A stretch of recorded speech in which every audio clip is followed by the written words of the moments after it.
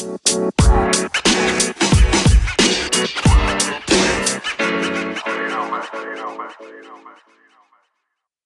guys, and welcome back for another episode of the Martial View. This time we are speaking to the fantastic Andy Gibney, who is he's got a brilliant history in the martial arts through Jeet Kune Do and also stick fighting.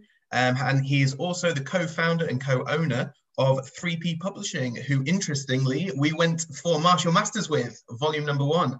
So the original first print was through Andy. So thanks, Andy. Thanks for being on the podcast with us. Really appreciate it. Thanks for inviting me. You're very welcome. For anyone that doesn't really know you, do you just want to give yourself a little bit of an introduction, maybe a little bit of a bio, just about who you are and what you do? Well, martial arts wise, this is my 40th year of training. I feel quite pleased that I've actually, 1, reached this age, 2, still training, no injuries. I mean, that's a miracle in itself, isn't it? That I've got no injuries. Funnily enough, what's your secret? I need to know. Well, this is, interestingly, an osteopath once said that I had the perfect body, and that was interesting, just him saying that, because that made me laugh. Because being 5'7" and having short legs, he said, because you've got a compact body, longer bodies tend to have more room to get injured, and so that's it. The other reason is I know how to be lazy. So when I have an injury, I rest it, whereas so many of my students don't. And one of the guy who's trained with me the longest, a guy called Glyn Daniels, who's a multi-world champion, has also got a false hip now. He had a hip replacement years ago as well. And I always told him to stretch correctly. And interestingly, if you follow the career of David Goggins, it's something that he talks about all the time, is the stretching. And I'm not very flexible, but I stretch 3-4 times a week. And I know how to be lazy. And but equally, you've got to get that mixture of training as well. So that's helped me to train a long time. So I started with Shotokan, did Kempo, did a few traditional arts for about 6 years. And I was very fortunate enough to go to a Larry Hartsell seminar in 1987. I met Terry Barnett and Rick Fay, who were both helping out that day. Terry took me on as a private student, and then I was with him for about 18 months, and then did 3.5 years with Ralph Jones, trained with Bob Breen. And Bob Breen was my coach who got me into the British team as well. And so I was in the British team for 6 years and got 2 world silver medals at a time when you could only compete. There was only, I think there were 8 or 9 divisions as opposed to 121 that there are now. So it was a lot more difficult. And we were in the early days. We were all cowboys in terms of it was a wild west of a screamer in those days. You could foot sweep and you could butt strike and all sorts of stuff. They took most of those rules out by the time I'd retired. But we learned a lot, and we learned a hell of a lot, and it was a great time. And then from there, I met Danny Guber, who became my Dossie Paris instructor, and I'd met Richard Pastillo in 1990, and he became my main JKD instructor. And Kako and Richard are now passed away, unfortunately. Danny's still out there winding people up and making people laugh, but I still learn from all sorts of different people. Wow, what a fantastic background then. So where to begin with that, really? I suppose we should begin straight at the start then with, your first kind of martial arts class, your first introduction to martial arts. What made you go there, and what was the experience like for you? Like most people of my age group, Bruce Lee was a big influence, but I was too young. I remember my mum going to see Enter the Dragon. I don't know why she did, but she did. I remember talking about that. And we used to have a program called Tiz Was, and they used to show these clips from Enter the Dragon and World of Sport, which was bizarre, really. Why do they show film, these sorts of things? And that was it. And then we had Kung Fu with David Carradine, and I'm an Elvis fan. And Elvis was one of the early stars to put martial arts into movies, and I was fascinated by it. And I went along to one class when I was 15, and my dad wouldn't pay the £1 fee it was. I'm not paying that bloody rubbish, because he liked boxing. And so I never did. I went back when I was 18. And how about this? This is how customer service has changed. So I went to this class, and it was like, I don't know, 30 people in white suits in there.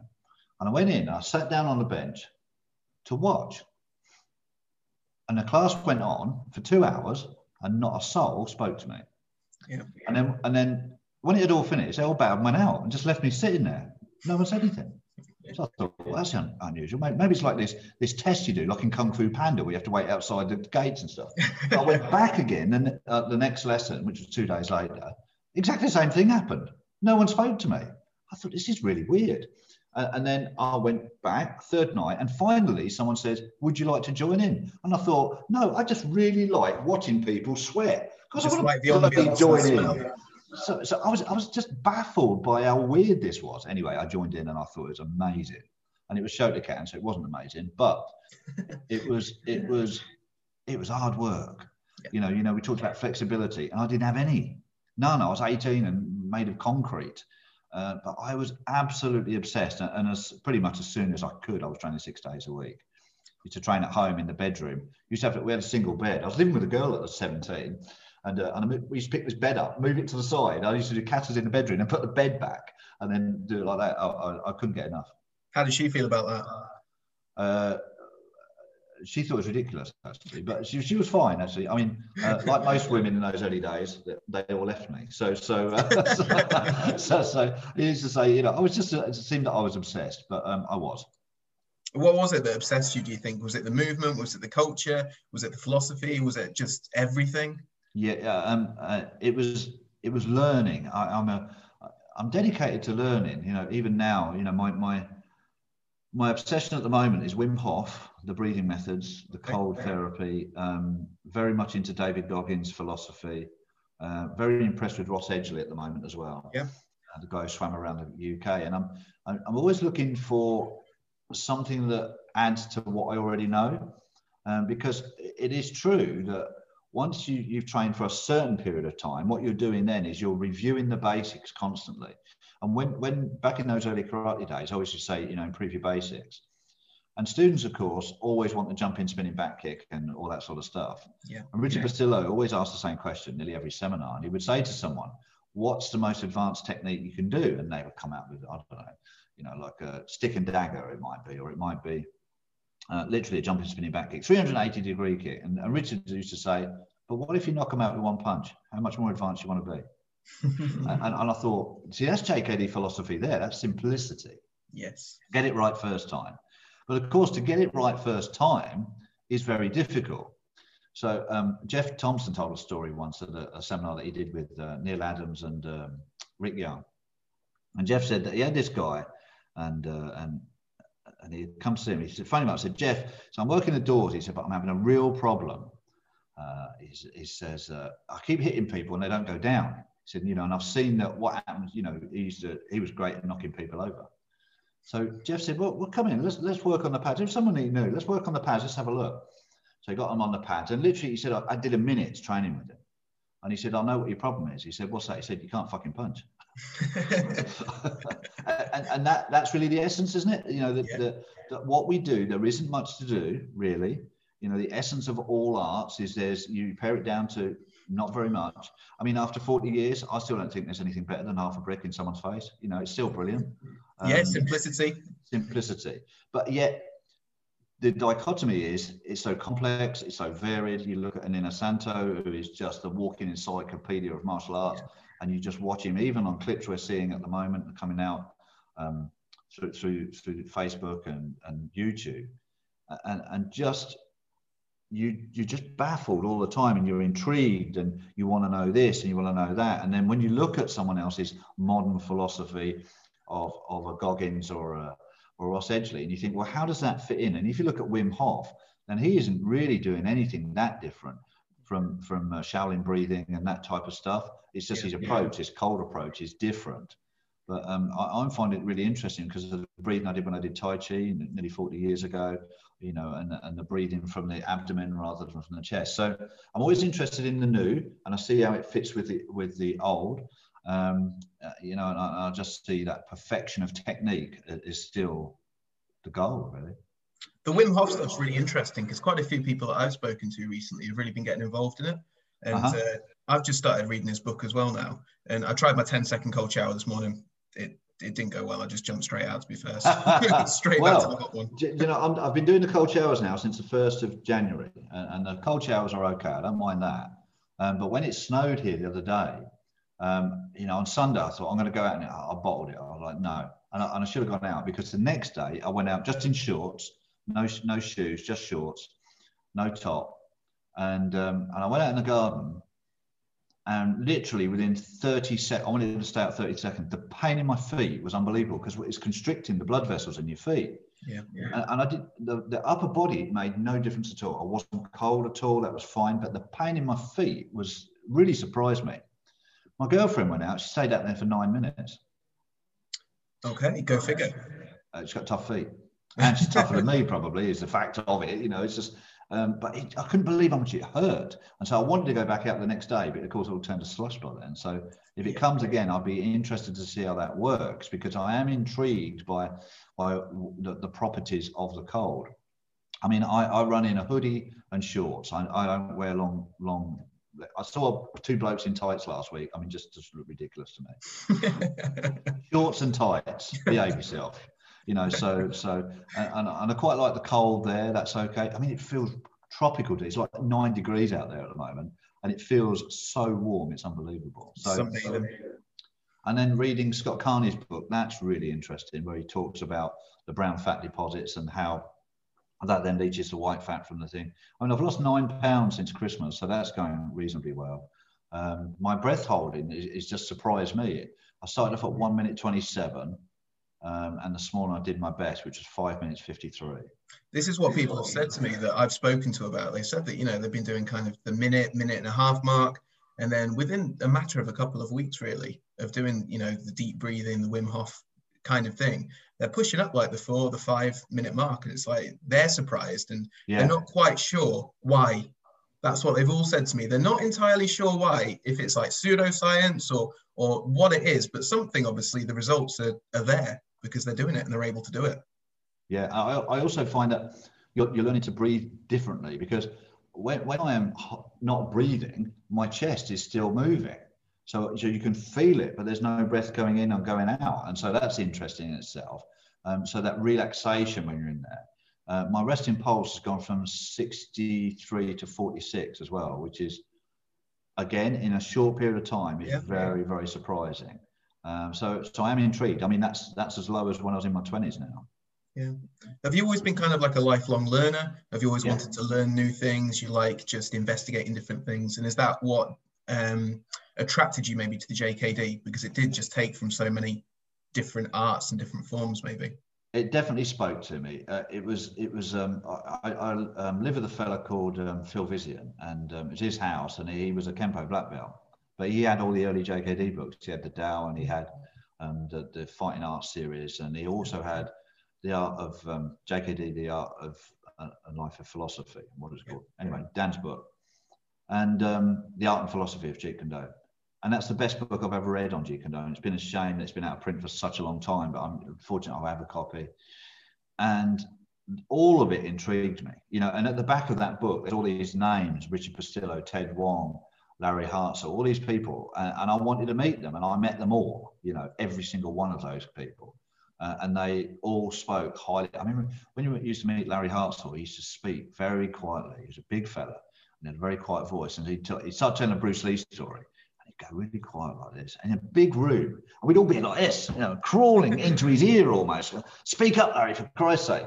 And he'd tell the Bruce Lee stories, and we'd go, oh, Bruce Lee. You know, it was real hero worship. And of course, as you get older, you realize that there's a man behind the story, and you try to understand the man. And that's why Richard was so interesting to me, because he knew the man. I wanted to know about the man, not just the art. And consequently, it was a philosophy that made sense to me, because you could bring all these different things together. So when I started to learn NLP, nonviolent communication, Tony Robbins, cold reading, all those things that I was learning, I was using the Jeet Kune Do philosophy to distill what was useful to me, but research my own experience. And this is what always drives me mad. So many people miss the first line. Research your own experience, absorb what is useful, reject what is useless, and add what is specifically your own creation. And they just think it's add specifically your own creation. But most people are numpties and don't know what is, they have no experience. Yeah. How do you know? You know, going back to the Jeff Thompson story, what is his problem? What is the cause of his ignorance? He couldn't punch. Yeah. So once you learn that, then you have that essence of what you're trying to get to, which is the core of everything. And then what are the spindles that come off of it? And then the Filipino arts fits so nicely with the Jeet Kune Do. Well, that's because of Dan and Richard, really. But then there are those, right side forward or strong side forward, and economy of motion, hit on the first strike, all that type of stuff, all makes sense. And when I learned Dossi Paros with Danny Guber, even more it came to come together more. And I'm very fortunate to basically train with world-class people my whole life, and of course that helps your standard, doesn't it? So that's really it. It's the whole understanding, and it's the whole how can I push myself, challenge myself more, and that's really been my whole interest my whole life. Fantastic. Let's talk about some of your competing days then. So in 94 and 96, you took the silver at the Stick Fighting Championships. So moving back then, so you did the Jeet Kune Do. Obviously, you like that. You like the philosophy. Then moved into the Filipino martial arts after that, I presume, looking at... No, same time. Came same time. Okay. Yeah, came same time. I mean, when I went to the Larry Haskell seminar, I taught a little bit of stick, but then I trained with Terry Barnett, and we used to train in a garage in Woodford, North London. Do a 3-hour private lesson for 20 quid. Unbelievable. Could get the train for 8 quid return as well. Yeah. It's one of the great things about being old. Everything was cheaper. And so Terry would do 2 hours of Jeet Kune Do and 1 hour of Kali. And that's what we learned. And so it was always intrinsic together, never ever separated. So what happened over the first few years I was learning Filipino martial arts and Jeet Kune Do together was there was always these big gaps because there wasn't there was no syllabus. No, Ralph didn't have a syllabus. Certainly I never saw one. And Ralph Jones is a fantastic, most unsung JKD guy in the country. And I recommend you put him on your podcast, actually. He's a lovely, lovely guy. Goes right back before Jeet Kune Do was even known in this country. So he first started with Bob Breen. And so Ralph was very, very helpful for a long, long time. And he introduced me to stick fighting. What happened was, in the March of 1990, he had competed in the first championship. I didn't even know it existed, didn't know it happened. And then in the August, he said, oh, there's a tournament in November. He said, it'd be nice if you had a go. I was like, at what? And he said, stick fighting. I said, what is this?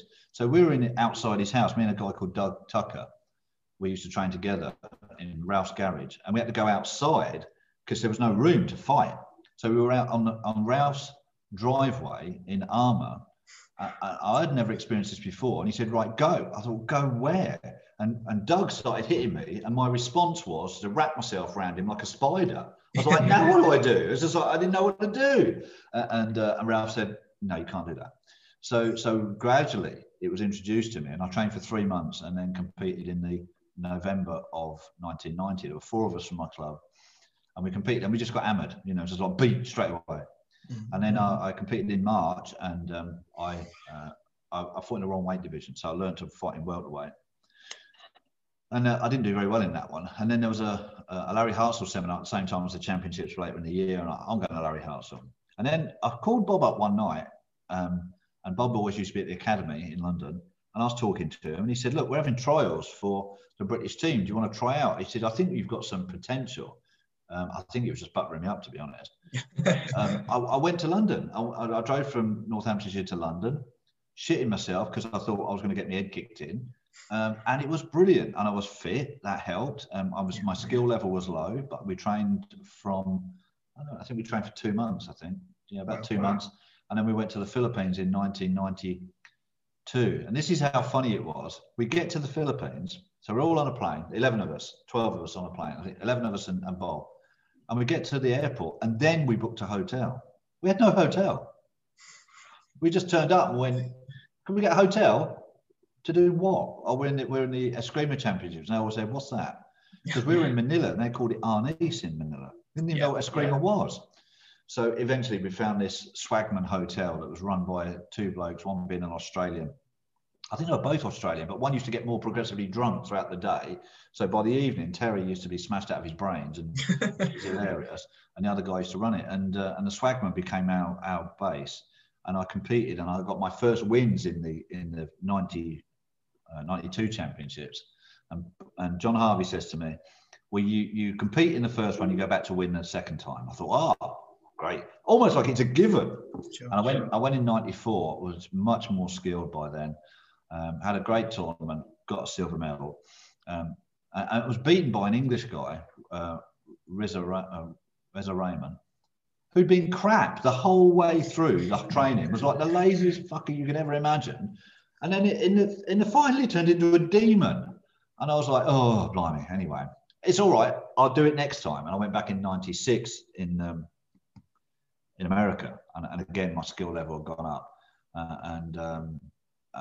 And my girlfriend she'd won the world title. And I switched off mentally. I know I did. I didn't fight. I've seen the fight. It took me years to watch the fight again. I was so disappointed. But I finally watched it and I thought it could have gone either way, actually. But if I'd known all the stuff mentally now, I'm sure I'd have won. But that was my true disappointment in terms of martial arts, was never becoming world champion. You know, I trained world champions, but I never became one. So, but you know, number 2 in the world is not too bad. Not too bad at all, no. When did the transition happen from competing to coaching? Well, it was immediate, really, because I was a club, you know, I was a club coach. So, you know, once I'd started to learn, you know, there was Tony Reeve, Phil and Paul Daniels, and we all said, well, we're going to go for it. I mean, it was hilarious in our early days because we had no armour. Armour was a nightmare to get hold of in those early days. You couldn't get it. So we used to train with Italian army jackets, and we put pads inside the jackets, and then we wear motorcycle helmets. And what happened with the motorcycle helmets was pretty soon the grills would all get smashed in. The plastic grills would just fly off all over the place. And then you'd lift his arm to hit the stick, and a pad would fall out, and you just get hit straight across the body with a stick. Yeah. And we kept thinking, God, this really hurts. And we went to the academy, and they gave us padded jackets, and we thought, maybe that's the way you're supposed to do it. And then the helmets, one of the guys was quite handy with a welding tool, and nicked a Sainsbury's trolley and cut the trolley apart, and then put the grill around the helmet and just bolted it to the helmet. But your neck was stick fighting. Yeah, so then your neck was exposed. So sometimes you get a belt across the Adam's apple, which made you jump. And we developed this what was it? Like a collar. We put this collar around it, covered in masking tape and all sorts of stuff, and it was just awful. And then in 94, when we went, so for 2 years we competed and we had no armour. Yeah. Just ice hockey gloves. And in 94 we went. I think we borrowed some jackets from somewhere. And then in 94 I went to the Philippines and bought some armour. And that really helped our progression. And between 94 and 96 we became the most successful club in the UK. Wow, fantastic. That was good. It was all about learning from loss, really. You just getting beat. And the more you failed, the more. My girlfriend at the time was really good at analysing videos. So she'd sit there and watch these videos and we'd talk about stuff. And she was really instrumental in not only the development of the club, but also the development as a stick fighting team. Yeah. She had a great rivalry with a lady called Donna Ribbett. And because they didn't like each other very much, their skill level went up massively. Sure. And that happened quite a bit. Me and Lee Bander are great friends now. Bloody hated each other at the time, so we'd smash the shit out of each other. And he got one victory, I got one victory. So we finished our careers evens. But everybody learned, and then someone like Neil McLeod would come through. It was just amazing. Pat O'Malley in the early days was just a fantastic fighter, really amazing fighter. And then you'd see that this hold that they'd have over psychology. So Pat would come in and he would be like Muhammad Ali of that time, because he would intimidate people. And then people start to realize, you can do this, you can do that. And then everybody's time comes of being a champion as well. But Pat was consistently the best fighter for a very, very long time. And he was to be admired. I mean, he was arrogant and cocky, which helped when it came to being a fighter. Me now compared to a fighter, I'm a much nicer person, because all fighters are arseholes. I mean, there ain't no two ways about it, because they're so selfish, and it's the way you have to be in order to win. But when you retire, you become a much nicer person, I think, because you're not trying to hold your level back. And what I used to find when I was competing, I wasn't teaching certain things. And once I stopped, I'd teach everything, because I didn't want anybody in my weight division to beat me. No one from my club ever beat me. So my ego just wouldn't allow it. It was as simple as that, really. And we had some good fights. And of course, what happens in the club is then you become a fighters club. And it's terrible for business. I mean, awful. Because what we do now is we train people to develop as a person, as well as develop in their martial arts skill. And what happens is you are there for them. But when you're competing, you are there for yourself And obviously they get that, but people would lose and then go, oh, I'm not training anymore. Noises. You would say, but why did you start? That's not why you started. You didn't start to compete. You started to learn martial. Oh, yeah. And so that was another reason for attrition in the club. Sure. Let's move on then for the unified fighting systems. So this, I think you established in 1987. Is that correct? So how did this come about, and what was it like for you to establish your own kind of thing, I suppose? The UFS? Yeah. Well, first of all,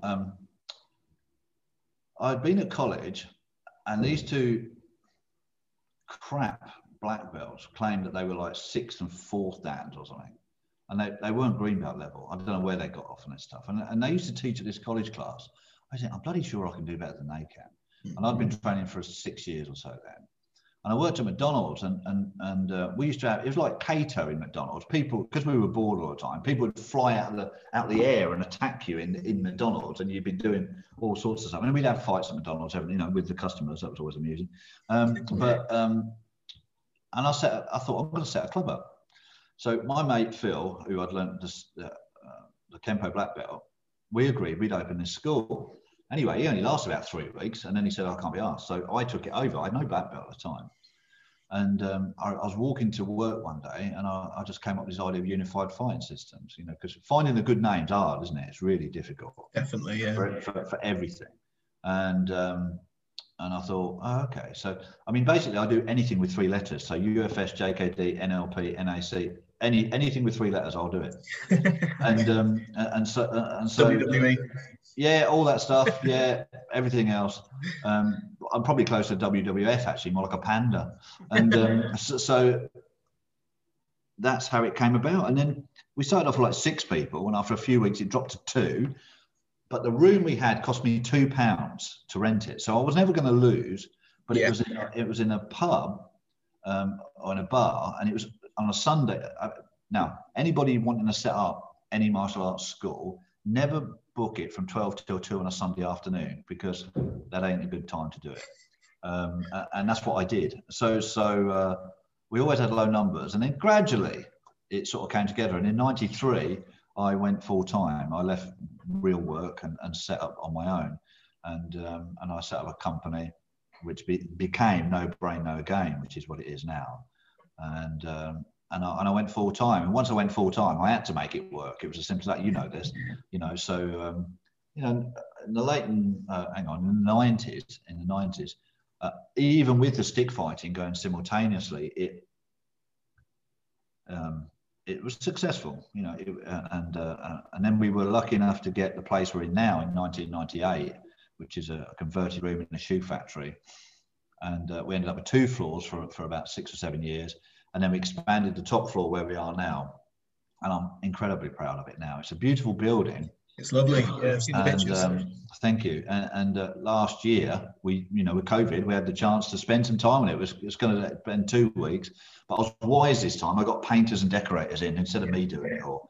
And they did a fantastic job. And you don't realise how tired things look until you change it all.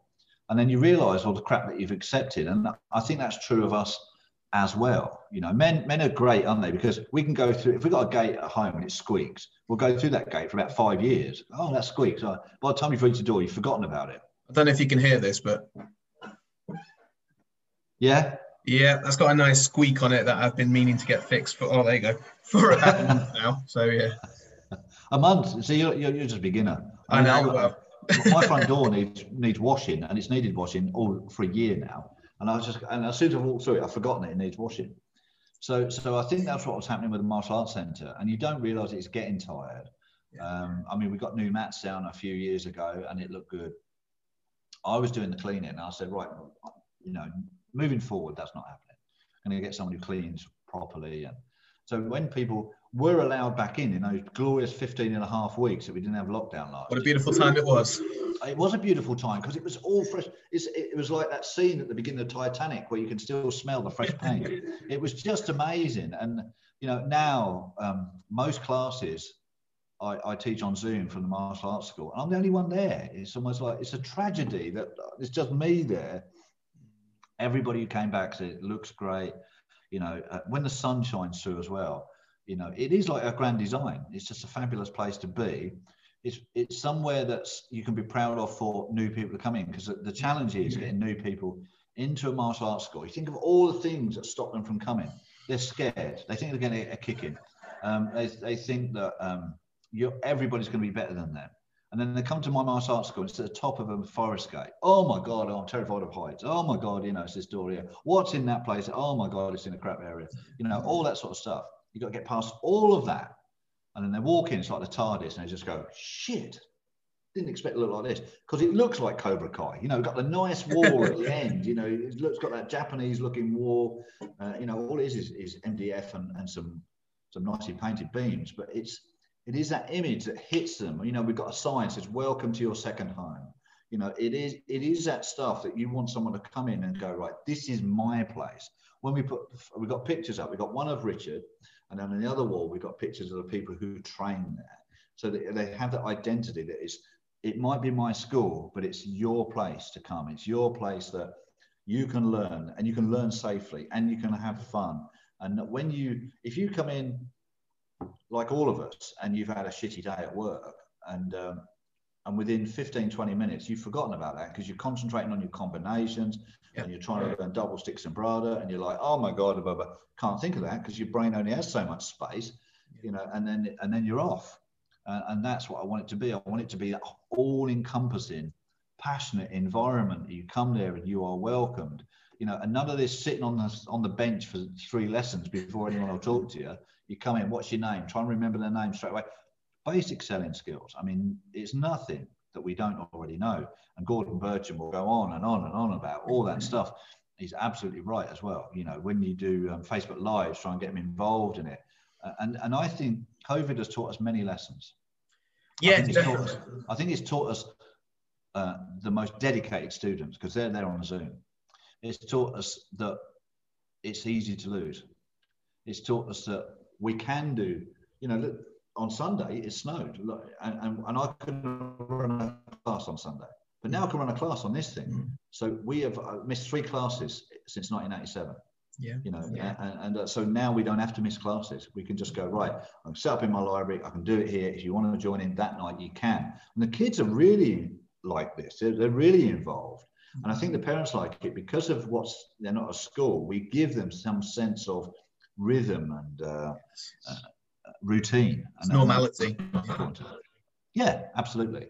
And this whole thing has developed massively, since those days where we were scratting about looking for pieces of information. And now, because we are in the, what did Tony Robbins called it something the other day? It wasn't the information age. It's almost like we've got too much information. We're seeking wisdom all the time. So you can go on YouTube, you can learn any art you want pretty much on YouTube, or, you can go on our courses and you can buy our courses and you can watch everything there. But you don't get that feeling of what it's like to have the instructor there, like I was back in the garage with Terry and with Ralph all those years ago, where you can just ask a question or sit in, you're in your car, and Richard Basillo, the bloke who's trained with Bruce Lee and has been in martial arts for 70 years, is sitting next to you telling you the stories. Or Kakoi Kinyeti, who was having, 100 stick fights and never lost a fight. He used to say, Manon, tell me about this. And he would laugh and he would tell you, priceless, absolutely priceless. And what endeavor can you do that is like that? You can talk about football. There's lots of great stories in football, American football, in gymnastics and stuff. But martial arts does have this, I think, this triangle of spiritual, philosophical, emotional that hits us in our hearts more than anything I have ever seen. Boxing does have it to a degree, and Muhammad Ali was a great philosopher as well as a fighter. Tyson will always talk about the history because Customato taught him about those things. But martial arts is so encompassing, and I think anybody who trains for a year and then leaves it, they're coming back one day, because they'll always be haunted. Because I know my voice will be in their head somewhere one day when they're sitting watching Netflix and watching Cobra Kai. And they're going, I should be doing this. This is fun. This is, and then they come back and then because what they are is they're scared of the pain of the ache, not the punch in the face. It's the knowing that if they train on Tuesday, on Wednesday or Thursday morning, their legs are going to hurt. Yeah. You know, and that's where Goggins says, get comfortable being uncomfortable. Yeah. You know, there is no growth in comfort. We all know It's a good that. thing. It means you're working, it means you're progressing, 100%. it means you're developing. 100%. Yeah. Let's talk a little bit about Richard Basile then, who was obviously such a huge figure in the martial arts and an absolute legend. You were quite close with him. Obviously, you were. He was. Yeah, you were just really close with him. So what was he like as a person? What was he like as a teacher? Do the nicest thing he ever said. We went to he was teaching at Tony Pillage's place one day, and we'd had a little falling out, not a big falling out, but we just had a little falling out. Friends do sometimes. In the May of 2013, and he was there in the October of, I think it was October 2013, and we were sitting on the sofa at Tony's, and he was teaching the seminar, but he wouldn't teach. He kept talking to me, and I was like, I ain't paying for this seminar. I said, Sifu, you got to go and teach. He went, I want to talk to you. I went, yeah, but they're paying you quite a lot of money to go and teach these guys over here. And I'll be fair, it was a crap seminar because he kept talking to me. They were doing stuff and everybody's respectful of Richard. But he said to me, you're one of my closest friends. And I bet he said it to a lot of people, but I loved him for it anyway. And he was so lovely to me. I met him in 1990 when he was known as the Iron Man of JKD, and he was scary. Yeah. He was in his late 40s. And was he 48? So 10 years younger than I am now. And he was in good shape. He'd only recently retired from Continental Airlines to go full time. And he was on his first world tour. And John Carrigan and Martin Sterling brought him over. And I was really lucky because they were friends of mine. And so I got to spend a little bit of time with Richard that day. And then a year later, or maybe less than that, 6 months later, we brought him back and I hosted my first ever seminar. And so we drove him to Ollie Batts in Cambridge the next day. And again, you start. And on and off, I would see him for the next few years. And then for about 18 months, I didn't see him at all. Martin had stopped bringing him over. And I was involved in the stick fighting. And then Richard hosted the 96 World Championships. Yeah. Anyway, I had this relationship with him of a sort. And I wanted to train at the IMB. So on the Monday morning, me and Anne-Marie and Mark Hayes, or was it just me and Anne-Marie? Yeah, all three of us. We went to the IMB on the Monday morning after training outside with the stick fighting team. And we got to the IMB, and I kid you not, it was like turning up at Mecca. It was just, because the IMB was big. I mean, a really big training facility. And he let us train for like $10, and we did the morning class. And he taught it. That was what amazed me. Another guy did the warm-up. There was only like 12 people in the 10 o'clock class, and then Richard took the class. Wow. I thought he just did it because we were there, and he didn't. That was the way he was. Yeah. And then I said, well, who's bringing you over? And he said, well, no one. I said, well, can I? And he said, well, these are my fees. And I went, fucking hell, really? Okay. All right. Yeah, all right, we'll do it then. So we brought him over in 97. And it was really interesting because I'd been trying to get my apprenticeship as a Jeet Kune Do instructor for quite some time. Yeah. I sort of fallen out a little bit with the Inner Santo group, me and my big mouth. And so, you know, I wanted to get my apprenticeship. So Richard came over in 97 and he was really weird with me for a whole weekend. Like, he was always so open, very Hawaiian, very laid back. It was lovely to everybody else, but with me, he was odd. He had dinner at my house. Anne-Marie cooked for him, and we had dinner, and that was it. And then on a Sunday night, after I took him, because I always used to take him back down to Heathrow Sunday night and drop him off, and then he catch the early flight home. And we stopped at his hotel. He said, have a drink with me. So, you know, they opened the bar and we sat and had a drink. And he changed like that. And I realised that what he was doing was sussing me out. He'd spent 2-3 days asking me all sorts of questions. How was I with my family? He wanted someone who was reliable to look after his operation in the UK.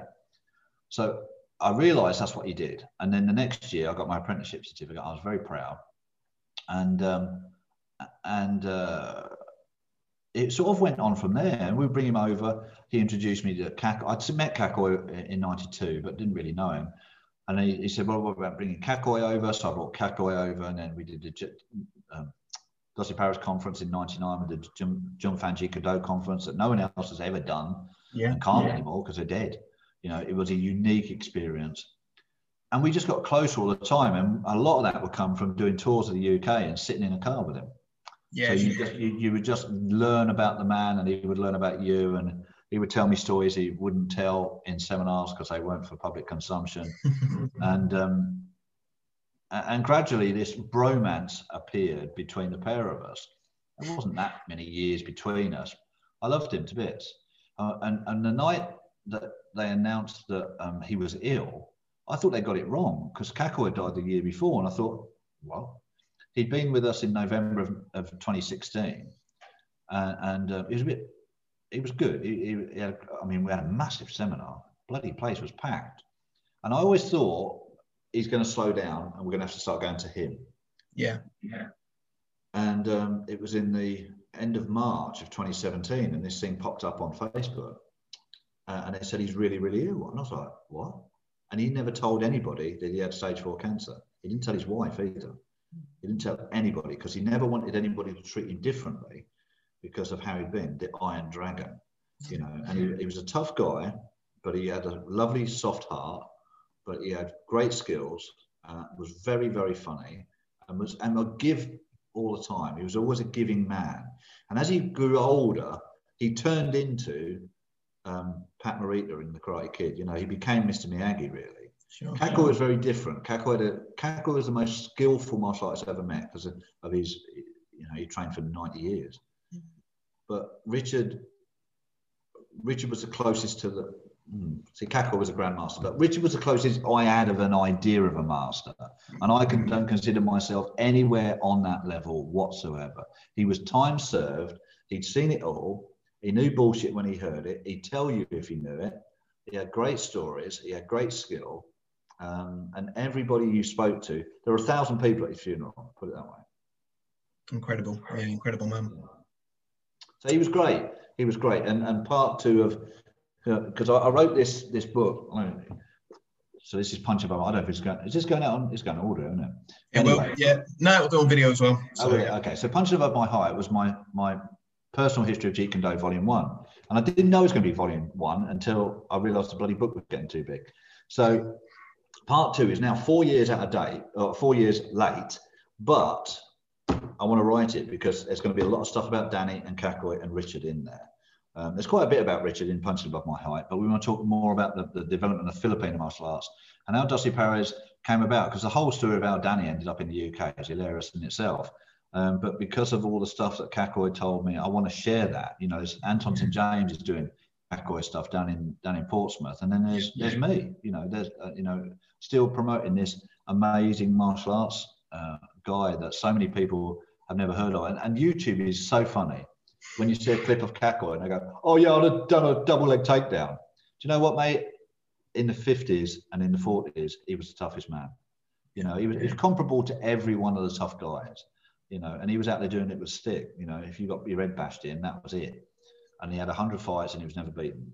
You know, it's a record that's unbelievable. He transcended everything, really. You know, when the Way of the Warrior came on in the 1980s, they focused on Kakoi Kinyeti. In the book, there's like 2 paragraphs, but there's a whole episode to Kakoi and Dossi Perez. And that made me want to learn more about the weapons as well. You know, these little clips that they put in, like in the Kung Fu version, there's a little clip of Dan and Chris Kent is in it, and Cass Magda. But they dedicated a whole episode to Kakoi because he's a warrior, a proper warrior. And I'm so fortunate to have been able to train and know these people. What the weirdest experience of my life was when we did the Dossi Perez conference in 1999. Kakoi used to stay with my girlfriend's mum's at her house because he didn't like hotels. He liked homely. And he'd be there for 2 weeks. So, you know, it costs a fortune at a hotel, but you know, I'd chuck her mum a couple of £100 or whatever it was, and she'd look after him for 2 weeks. And he loved it. And this one day, I walk into Anne-Marie's mum's house, and Kakoi and Richard are sitting drinking tea together in the kitchen. And me, that's like Paul McCartney and Mick Jagger are sitting in my girlfriend's mum's kitchen in Kettering. How did that happen? Yep. You know, to me, I was starstruck. It was really, really weird. And I didn't get a picture of it. That's what, how stupid am I? Because we had proper cameras then. So we've got lots of pictures of them together at the event, but not in our kitchen that day. I wouldn't have been lovely if I'd have just filmed it. It would have been brilliant. But it's in my head, and I still have that memory. And that is the most surreal moment I've ever had in martial arts. Most definitely. Lucci's asked the question, and he'll kill me if I don't ask you it. But the story about doing an underground seminar in a car park, was it? It was in a car park. Yeah. It was this guy called Martin Sterling, who Lucci used to work for. And Martin was the biggest rogue I've ever met in martial arts. The only person close was Tony Pellage. Okay. But Martin and Tony were cut very much on the same cloth. Brilliant marketers. Although Martin was probably worse than Tony with money. Okay. So he set up this place. He hosted the first Basilio. So he had Jerry Petit there. He had Tim Tackett there. He had all sorts of people. Sorry about these things messages come through. Cool. And so he said to Richard, look, he said, I've hosted these seminars before. Some people say, you know, it's a bit of a watered down version that you're doing, safe. Can we do like the dirty, nasty, gritty JKD? Richard said, yeah, sure, of course we can. So he did it in an underground car park in the building they were in. So it must have been 60, 70 people there. They got the TV cameras down there as well. And Richard came down, and they were all, here we go. It's going to be like Fight Club. You know, it's going to be like And Richard came out and started doing Pax Sale, Lop Sale. We all went, what's he doing? And he did exactly the same seminar that he did wherever it was. You know, so he did. We never saw the dirty, gritty, nasty, because Richard weren't daft enough to know that we were going to get hurt people and slam them in the concrete and all that sort of stuff, which all the mental cases like Lucci and me and all those guys, Richard Hudson, we were all like, yeah, let's do all the nasty stuff, poke people in the eyes, kick them in the balls. And so we were all, but it was a brilliant time. And we all got these nice T-shirts. I've still got my polo shirt. And it was from Jonathan Livingston Seagull, because Martin was a big philosopher guy as well. And we did this unique under in a car park, dusty, dirty, all sorts of stuff, car park in Nottingham under you know, in the almost in the dark. But it was, I must have a picture somewhere of it. I'm sure I have, and some of the other guys might have it as well. But it really was funny because, yeah, we're going to do all this. He came out and just went, Pax Sale, Lop Sale. So what he did anyway. Because you couldn't tell Richard what to do, but you could draw stuff out of him. Yeah. So I might say, you know, you never teach Villabral Carly. I'd love to see how that compares with Dossie Paris, you know, like in Stick and Dagger. Oh, yeah, we can do that. And then he'd go and do it. But if you said, Richard, we teach Villabral, he wouldn't do it. Yeah. It was, I was having a chat with Bob Breen once, and he said there are two types of people. There's people you push and people you pull. And I'm a person you pull, because if you push me, I will just resist. Yeah. But if you encourage me, I will do it. One time we were training for the in the British team, and Anne-Marie used to react. If you shouted out, go on, go mad, she used to react. If you shouted at me, it made me laugh. I just like, pack it in, will you? It's just killing me laughing. You had to say, look, if you do a little bit more of that, you'll do this. And that was the way. Yeah. Richard was someone you pulled, you didn't push him. Perfect. Let's talk about then. So obviously being a martial artist, you are now also a publisher for books with 3P Publishing. As I've said, we went through Martial Masters Volume 1 with you guys. Yeah. Did an absolutely fantastic job with it. We loved it. Everyone loved it. So yeah, how did that all come about, and why did you decide to go into publishing books? Well, interestingly, I had tried to write books. I wanted to write a book since I was 8. Started them, didn't finish them. And I got serious in my 40s, and I couldn't finish anything. You know, one story I started was about a guy who was, I became a big fan of Derren Brown about 20 years ago. Yeah. I was lucky enough to meet him, went into the magician's world, learned a guy from cold reading from a guy called Ian Rowland, who had taught Darren how to do cold reading, did loads of great things. I thought, wouldn't it be good if like a cold reading magician type mentalist started working with the police? And I started to write this story, and then I gave up on it. And about a year later, The Mentalist came on TV, and I'm like, shit, I could have written that. That could have been mine. That could have been mine, but it wasn't, because I never finished it. But what did happen was I wrote this little book called The Magic Number. And interestingly, I wrote it in a house that's like 200 yards from here. It's like in that bedroom there. That's why I wrote this book. And I was doing a talk And I had the opportunity to sell from the stage. And the year before, I sold a DVD and a video, a DVD and a CD. And I didn't have anything to sell. So I thought, I'll write a book. And I wrote this, it's like 130 pages or something, about how to make your life work in 90-day chunks. And I wrote it in 3 weeks. We printed it in a week, and it was all done. The whole thing was done in 4 weeks. Wow. Don't ever do that. It's a really stupid way to write a book. It had so many typos, it was unbelievable. And it wasn't this cover, it was a different cover. Yeah. And then I've gone back, I've edited this 3 times since then. That's how many times it needed doing. But I had done it and I'd finished a book, and I thought, that's really interesting. So the next time I thought, well, I'm going to write another book. So what can I write a book on? So I came up with this, which is called How to Seduce Your Wife or Anyone Else's. Now I'm getting married this year. I'm going to have to write one called How to Seduce Your Wife. Now I've got one. So Sequel. Yeah, the sequel. So I came up with this idea, and I still think it was a good idea, but I wanted to do it right. I wanted an ISBN number. Where'd you get them from? And anyway, so I found out where you got them from, and then I started to think, well, how are we going to do it? And so over the 14 months it took me to write the book, edit the book, and everything else, get the cover done right, because I still like that cover. It's a good cover, yeah. Just so you know, that's my hand. Which one? The one that looks nice like nails. Yeah, the male hand. Yeah, that's the one. That's the one, Dan. Yeah. And Kimmy, who is the belly, she's actually done 2 other covers for us. She's great. She's done 3 of our covers. And so I wanted to do it properly, and I wanted to sell a lot of books. That was the idea. Anyway, then I started to think, well, how did you seduce your wife? What about if you switch that as a business idea? So seduction became a business concept. How to seduce your customers or anyone else's. Okay, that could actually go.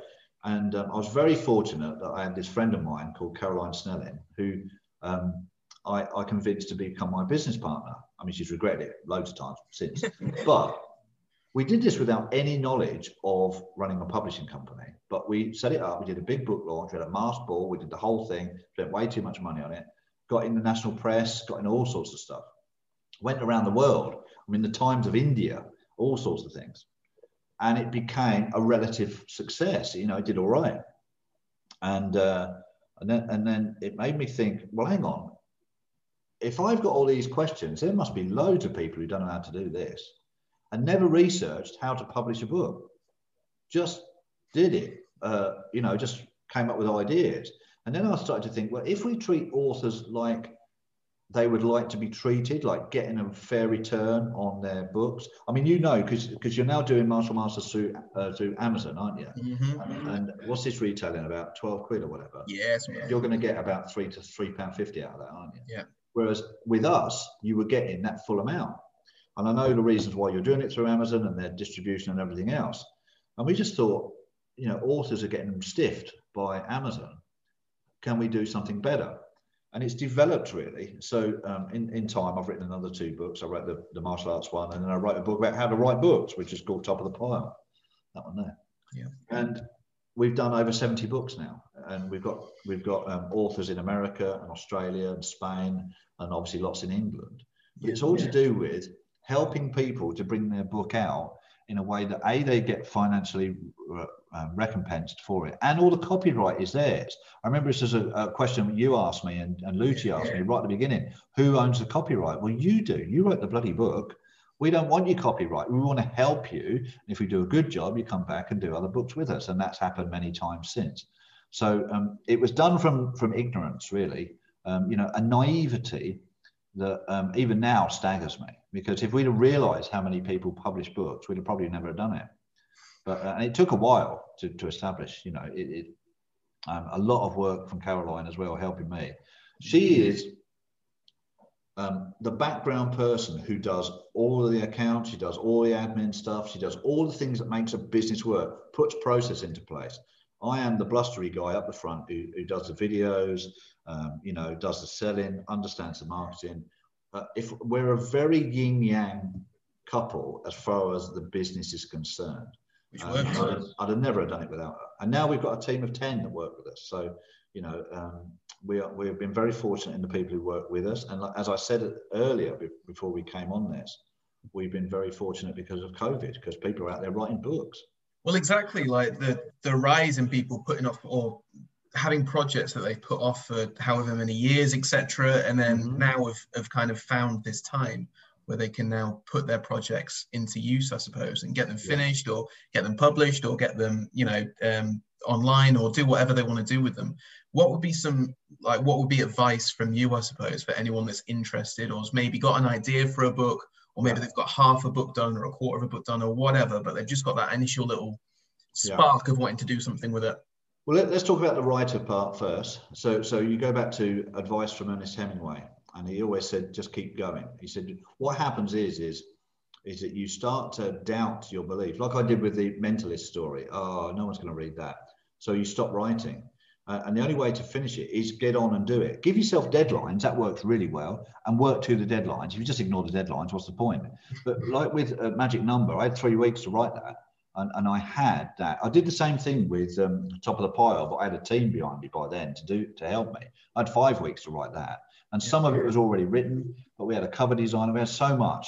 I wouldn't recommend you write that fast. You can if you want, but know that someone out there will want to read your work.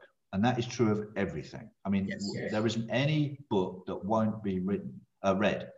That doesn't mean lots of people will read it, but it does mean there'll be a book that's read. So there's always a market for a book, but only if the author believes in it to start with. Now, once you understand that that's it, you write your book, you have your manuscript and you send it to us and you agree to work with us. That's only part of the deal, because the first part of the deal is writing the book. The second part is publishing the book. And if you come with a company like ours, we take care of that. You don't have to worry about that. That's all done and dusted. You've played with Amazon. They're bastards, aren't they? They are bastards, yeah. It really is hard, isn't it, to try and make it work? They don't make it easy at all. No. But you give it to us, we take care of it. There is no stress at all. We look after you, and we will continue to look after you, because the next part is marketing. That's your third part. Don't do marketing. No one knows your book comes out. And then finally, there's the selling of it, which means that someone, and this is where the respect for the reader comes in, that when you produce a book like this, it's got like 160 pages in it, full of good advice, costs $7.99. An average person will read that in anywhere between a few days and a month. Yeah. So you are asking for that reader's time, but you're also asking for $7.99 in times when it's uncertain. So you're asking them their money and their time. So you must respect the reader, and then as you respect that reader, you in yourself as a writer, you follow Roald Dahl's advice, which is write something that someone wants to finish. Because Roald Dahl's advice, thought was always, if someone gets to page 94, puts it down. That's not what you want. You want them to go, why do you write to elicit emotion? You want someone to cry or laugh or be scared or be passionate or want to know more. That's why you write. And these arts that we do, the martial arts and the writing arts, are all about passion. It's all about getting an idea across. That when you do something, when we teach with passion. Eddie Quinn talks about this a lot. Yeah. That if you teach without passion, stop teaching, because you are a waste of time and you're wasting your students' time, which again is respect of the student, isn't it? Completely. But when you go into the class, I never plan classes. I mean, hardly ever. Because every time I plan one, the wrong audience turns up. Oh shit, I've got to do that now. But when you teach with passion, you get the message across. When you write with passion, when you sell with passion, it's one of the toughest parts of me helping authors. They produce something they're proud of, and then they don't want to tell anybody about it. And yet there are people out there who are writing shit and selling millions of books. 50 Shades of Grey. That is exactly 50 Shades of Grey is the best example of hope as a writer. Now, E.O. James is a very, very smart woman. She's also a very rich woman. She knew her niche, she knew her market, she understood the business, and she went for it. Tick, tick, tick, done. Let's go. And yet, we have people who are proud of their books. You're going to write number 2 of Martial Masters. Yeah. Your goal is not to sell 100 books. Your goal is to sell as many books as you possibly can. You know, you've already said we've got great people in here. Let me just look in here. I can't remember the interviews. Look, we've got Scott Caldwell, not alive anymore. This is making him immortal. Tony Pillage, not alive anymore. This is making him immortal. We're not saying if you go to Dan and Lucci, you're going to die. That's not what we're talking about. But what we are talking about is let's get your message out there. Eddie Quinn's in here, Phil Norman's in here, Bob Breen's in here, Andy Norman's in here. You will live forever. You know, it's our tagline and our thing. We will make you immortal. You know, Graham, who died a few years ago, we made him immortal. And Terry Clemson and Tony Pillage. Once you have a book, people will always know you existed. You will always know you're there. You don't have to keep going on about it. If they want to learn about you, you will be there. And, you know, you can delve into, you know, us now. We can go into the writings of A.A. Milne, Winnie the Pooh, books that were written 100 years ago and are still selling in massive numbers, as Enid Blyton, as our Roald Dahl, as our Ian Fleming, all these great writers, and you are taken into a world you never saw before. Now, can you compete with that as an author? Well, you can actually, because if you speak to your audience will love you. Ross Edgley's books are really, really good. I've never even heard of it until like 2 months ago.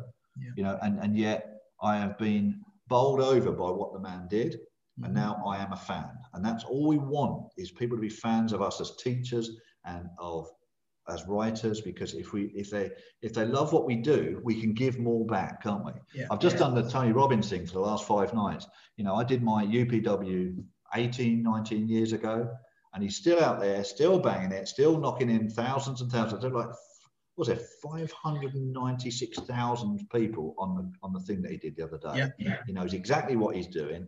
You know he's going to get the paid is going to come through, because they're going to love his stuff and they become fans. Last night after my class, I clicked on Instagram and David Goggins was live on an Instagram. Oh, watch David Goggins live. That's fun. It was fun, you know, and you know, I was lucky enough to meet him. There was only, when he came over 2 years ago, the only martial artist I knew was me and Paul Coleman, who met him. And all these people want to meet David Goggins. Well, why didn't you go to Expert Empires then? No, you just didn't go, did you? You know, and that was, I wanted to talk to him, ask my questions. I did. I met the guy because I wanted to get close to what is real, the essence of what we do. And so everything must come from passion. Most definitely. Perfect. Have you got any final thoughts for us then, Andy? Thank you so much for your time. Well, thanks for doing this. I mean, we said 45 minutes and you let me go over my time. So thank you for that to start with. Of course, no, it's been super interesting. Edit stuff out or whatever you want to do. So the first thanks is to you. And also, you know, I've known Lucci a long time, through going back to the Martin days as well. You know, I've seen how he's changed. I've seen what he's doing with his passion for Kaizen. It comes back there, you know, that we don't even know. We're hoping we can do it in June, July, whenever it is. I forget when it is now. Fingers crossed, that it can be done. That he's trying to do something that is special. We saw it with Senni, and we saw it with the martial arts show that Quatlin did. It's not easy to keep pushing this stuff. And there are people out there who, as a student, go and look at the people who've been around a long time, because they've been out there a long time and they're still high profile because they have something that most people don't have. The Bob Breens of the world, the John Harveys, the Ralph Joneses, all these guys that I have known for years and years and years. I mean, Rick Young is still up there, still looking absolutely amazing. You know, I think he's around my age, 50, late 50s, early 60s or whatever he is. Bloody hell, just always been the top JKD guy in the UK, always. And when you compare them with what we see in America, so much of the UK guys have superseded what they were doing because we were taught by good teachers and we love the arts. And ultimately, that's what it comes down to. That when you train, I'll tell you one thing I would say, actually, keep a training log. I tell my students to log their training and they go, oh yeah, they do it for like a month and then don't do it. And then when you come back and look at your data, because this is what I've learned through running a business. Your business will be judged upon the data. So when we look at we have targets we have to hit every month, or we aim for every month. And if you don't have targets to hit in your training, how do you know when you're drifting? You know, I've done it as well. You know, you can go, you know what, I think I'm running like 20 miles a week. And then you look at your training log and it says, no, you're doing 15. Yeah. Now you do that over 50 weeks, then you are many, many miles off where the target was. So set yourself challenges, have a training log, be true to yourself, you know, always be respectful of your teachers and your students, and love the arts, really. That's what I would say. Perfect. Thank you so much for your time, Andy. I really appreciate it. So that was Andy Gibney, obviously JKD instructor, stick fighting champion, and co-founder of 3P Publishing as well. It's been another episode for the Martial View. You can follow us on all of our social media platforms. If you want to see our faces, you can check us out on YouTube. Otherwise, you can check us out on Spotify and all the other podcast channels. And Martial Masters that we've talked about a little bit today as well. That's now available on Amazon, with Volume 2 available in the spring of 2021. Fingers crossed, as long as Amazon still aren't bastards. So don't hold your breath. Cool. Thank you again, Andy. Thanks a lot, Dan.